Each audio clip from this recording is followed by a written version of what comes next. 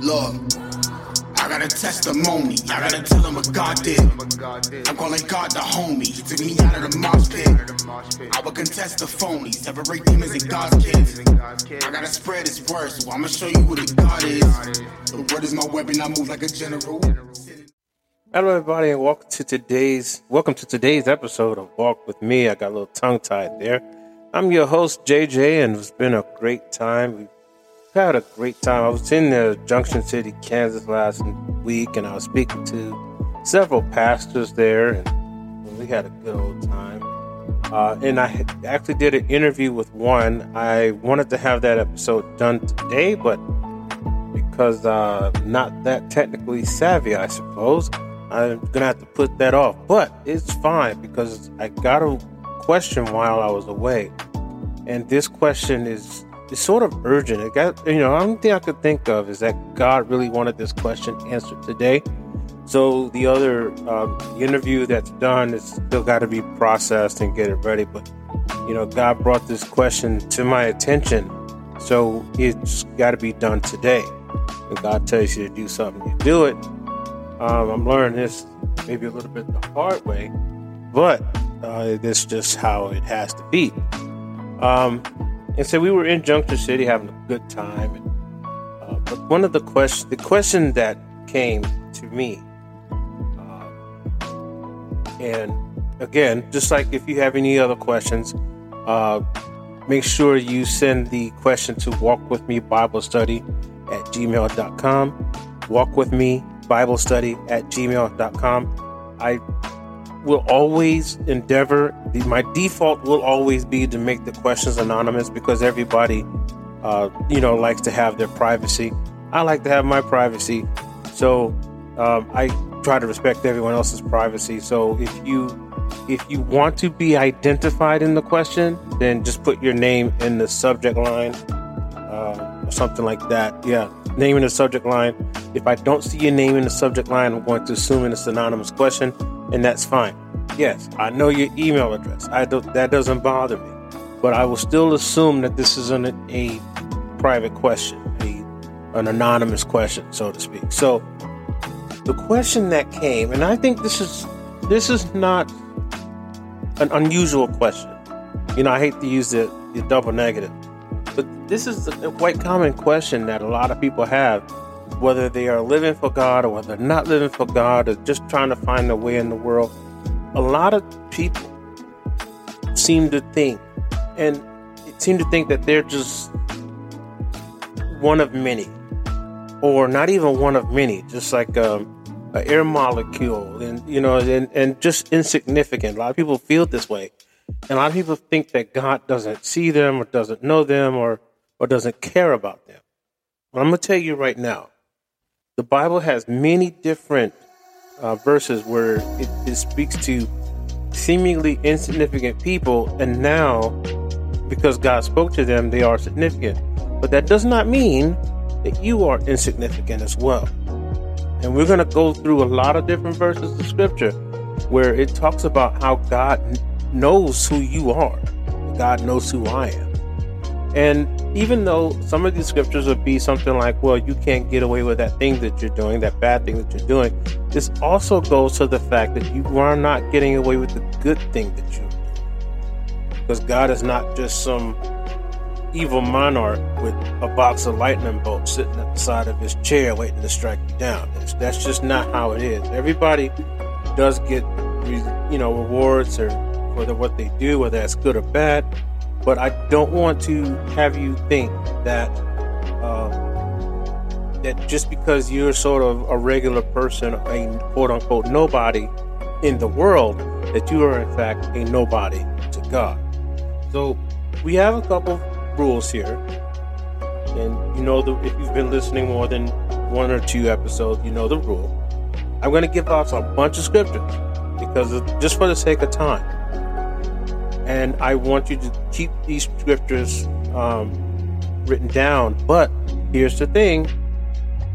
Read a verse or two above or a verse or two below, but preferably the whole chapter. Why is that? Because I can take a scripture out of context and say just about anything. And I've seen people do it. But you got to make sure that the scripture is in context and saying exactly what we want to talk about, or saying exactly what the Bible intends to talk about and intends to us. So first thing we're going to do is go to Psalms 139. Now, the reason why Psalms 139 is important is because basically David is handling this subject in a very detailed way. And this is not the first time or last time it's going to come up, but it's important that we know that this is what, David is talking about. And Psalms are basically a song a song of worship to God from David. Now, it starts off right off in verse 1. O Lord, thou hast searched me and known me. Thou knowest my down sitting and my uprising, and understandest my thought afar off. So basically, you know when I'm sitting down, you know when I'm getting up out of the bed. You understand my thoughts even before I even comprehend them. And this is David saying this, and less for the station identification here. Let's understand that David wasn't perfect. David was chosen of God. David was a man after God's own heart, but David had issues. David did issue. He did a lot of crazy things, and he sinned big. And his sin even caused the kingdom of Israel a lot of trouble. So don't think out there that you have to be a David, a king or something, to be noticed by God. It doesn't mean that you have to be of some great stature, because God picked David out when he was just a little shepherd boy. And in Israel at the time, shepherd boy was one of kind of the lowest.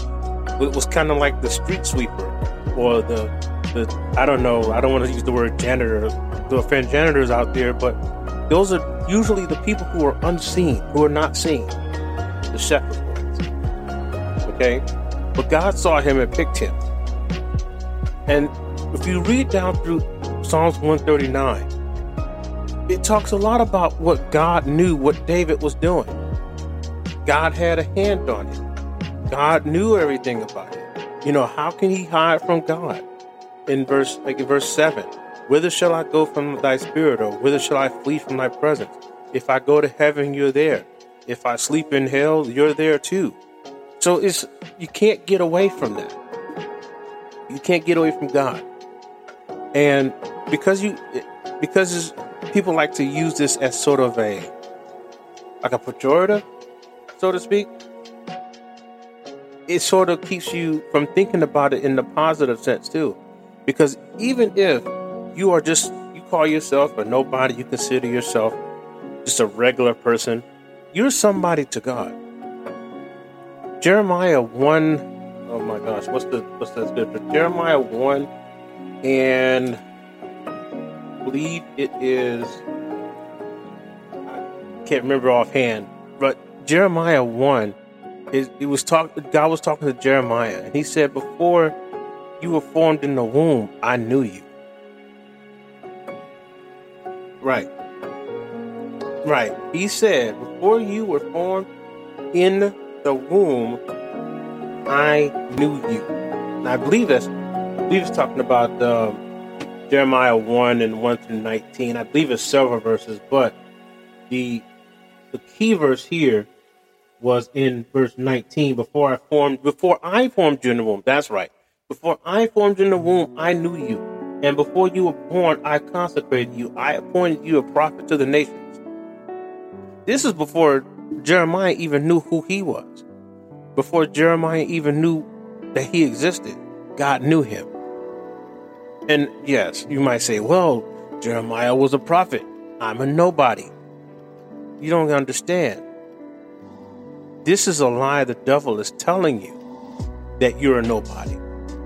But the mere fact that you're not living up to your godly expectations doesn't mean that you're a nobody. It only means that you have untapped potential. God created each and every one of us for a reason. Now, that's not to say you or I or anybody else is not going to do something crazy. That you or I are not going to do good things or bad things. That's not the point. The fact that point is that we are all here for a reason. We are a soul to God. That's it. We are a soul. We don't have to worry about being good looking or tall or short or ugly or this skin shade or that skin shade. We are important to God because of our soul. And God formed us in the womb. He knew each and every one of us. Now, I get it. You're probably saying to yourself, well, what if I was formed as a result of God still formed you in the womb? There's no amount of caveat that can take care of that, that can eliminate that, that can change that. God knew you before you were formed in the womb. And while this comes with some pretty heavy implications, I understand that. But I'm not God. Only thing I can tell you is that this is what God said. That before I formed you in the womb, I knew you. And no matter where you go, I know where you are and I know what you're doing. And the reason why you're listening to this, the reason why you sent this question is because God knew you were feeling this way. And that's the only reason why I was able to notice the question. I mean, there's a lot of questions, and the reason why I couldn't post the interview today was because I had to deal with this question, because God told me to deal with this question, because you were having that feeling. You see how this works? Now, I'm not saying that I'm anyone special. Please don't get that misunderstood. When I say I'm a nobody, that means I'm a little cog in a huge wheel. But God loves these little cogs. God loves you. God needs you. God wants you to worship him. And sometimes you get in these low places, God is already reaching out to you saying, man, I got a better life for you. Or, man, you don't have to live like that. And I can show you a better life. I can provide you a better life. You just got to trust me with it. Yeah, I know. It's hard. Especially if you've been living, just judging by some of the stuff you said in the email, you've been living a hard life. And you're not the only one. Now, I get it. Those kind of things like you're not the only one, or I understand what you're going through, those things don't really help you. I totally understand that, because it wouldn't help me. But the issue is, God created each and every one of us for a reason. In Revelation, and everybody loves to preach out of Revelation, but Revelation 2:9, God says stuff like, I know your tribulation and your poverty. And in parentheses, he says something like, but you're rich. Well, why would he say that? Because even in your tribulation and your poverty, the low part that you are in, you are wealthy because God is still with you, because God knows you. You see what I'm saying? In Psalm 87, Korah is singing, and he's standing on the mountain there, and he's singing, the Lord loves the gates of Zion more than all the dwelling places of Jacob. This one and that one were born in her. And he's literally pointing out people who were just born, who just happened to be born. So understand, you are not a nobody. I cannot say that enough. You are not a nobody. You are somebody. Even if in the hustle and bustle and things of that nature, people might ignore you. People may not revere you the way you want to be revered. That's a completely different story. But it's not like you're a nobody. Because God made you. God made me. God even made people that we may not like very much. But that's okay, because it's not our job to like them. And it's not our job to make people like us. It's just, I know it sounds counterintuitive. Our job is only to love them. Love them anyway. Love them in spite of. Love them just because God made them. Love them because God made you. And I hope I didn't reveal too much in your question, but it's important to understand that how do I say this without being revealing too much? It's the thing that you're thinking of won't solve anything. But the spirit behind the feeling that you are expressing right now is not helpful.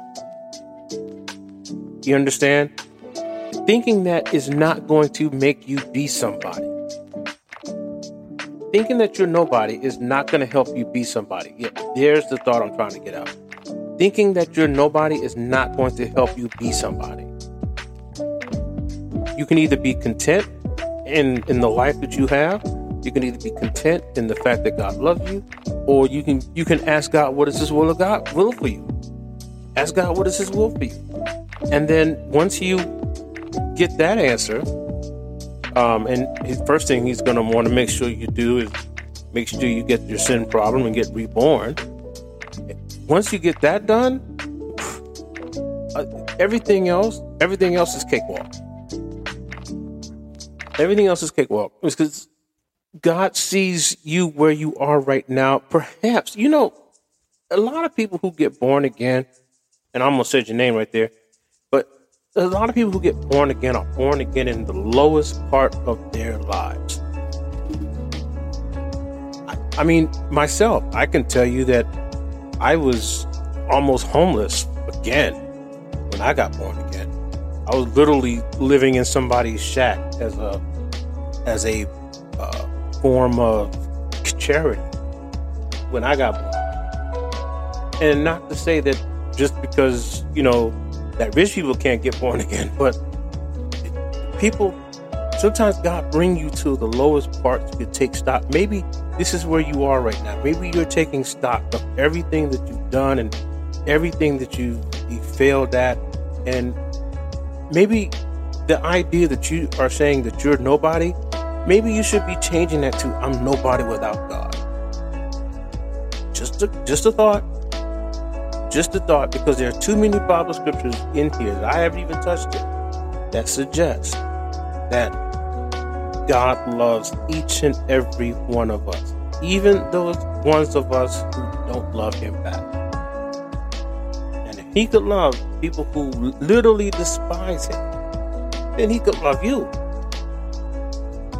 There's nothing, you can't do anything to get yourself out of that position of God loving you. Now, I'm not saying that just because He loves you, everything's cool. Please understand, still got to get that sin problem taken care of. You and I, we got to get that sin problem taken care of. No one special, no respecter of persons. God, the Bible says, God is no respecter of persons, which means He's going to treat the little person like He treats the big person, the famous person like the quote unquote nobody. It's not a sin to be a nobody. Otherwise, the Bible wouldn't say stuff like that. The sin comes in when you feel as if you are worthless to God. And that's where I got that in the question. And if I'm wrong, you can text me or email me and let me know that I'm wrong. But that is not to say just because you're a small person or you're just a person in a face in the crowd, that doesn't mean that you're worthless to God. Okay? I hope I answered your question.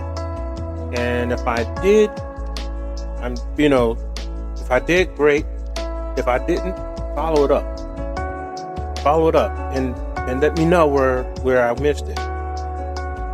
Okay? But when I really would like for you to read Psalms 139 every day. At least for like a week. The Psalms 139, remember now, David is doing one of his lowest spots in his life. Kind of about where you are. And there's nothing like getting some encouragement. And really, you should really talk to your pastor about this too. And I do appreciate you coming and bringing the question to the program. I do, and to me, I do. I really do. But it's one of those things where, in addition to praying, you should probably talk to your pastor. Now, if you go to one of these places where the pastor really doesn't have time for you like that, that's a different issue. That's a different issue. I've seen places like that. The pastor doesn't really have time for you, or let me rephrase that. The pastor's really super busy, and you don't really feel like you want to take up his time. Because if you feel like this, you probably feel like if you're going to sit in front of the pastor to talk to him, you probably feel like it's not even worth his time. And without knowing your pastor or who he is, I can probably give you a 60% probability that this is not the case. Otherwise, he wouldn't be a pastor, because that takes a lot of love and care. Even if, no matter what they're preaching, it really means that they're, well, let me rephrase that. Yeah, most of the time, they're there for their parishioners. And if your pastor does not, then, and I have to say, you might want to start looking for a different assembly. But that's not my place to say. Maybe I should strike that program. No, I'll leave it in there. But I really feel as if you should talk to your pastor about that. Pray about it. Talk to God about it. Read Psalms 139, first chapter of Jeremiah, maybe even Psalms 87, maybe Nahum 1 and 7 or 1 and 8, somewhere in that range, and First John 3, I believe it's 19.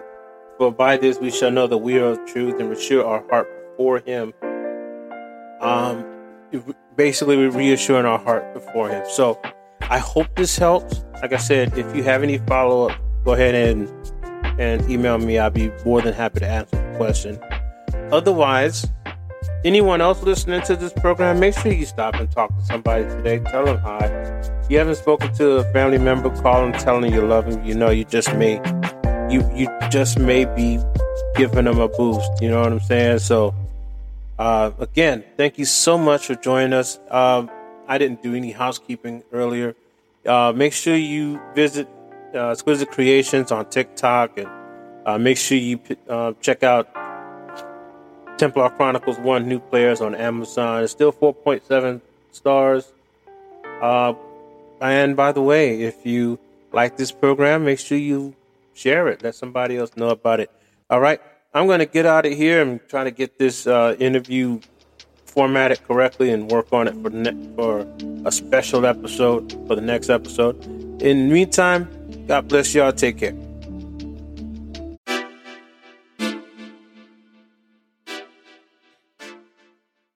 Yeah. True. See, I do it for Jesus. Everything I've been do, give me a reason. I got this regular words of a genius. Everybody need to know who the leader. See, I do it for Jesus. Everything I've been do, give me a reason.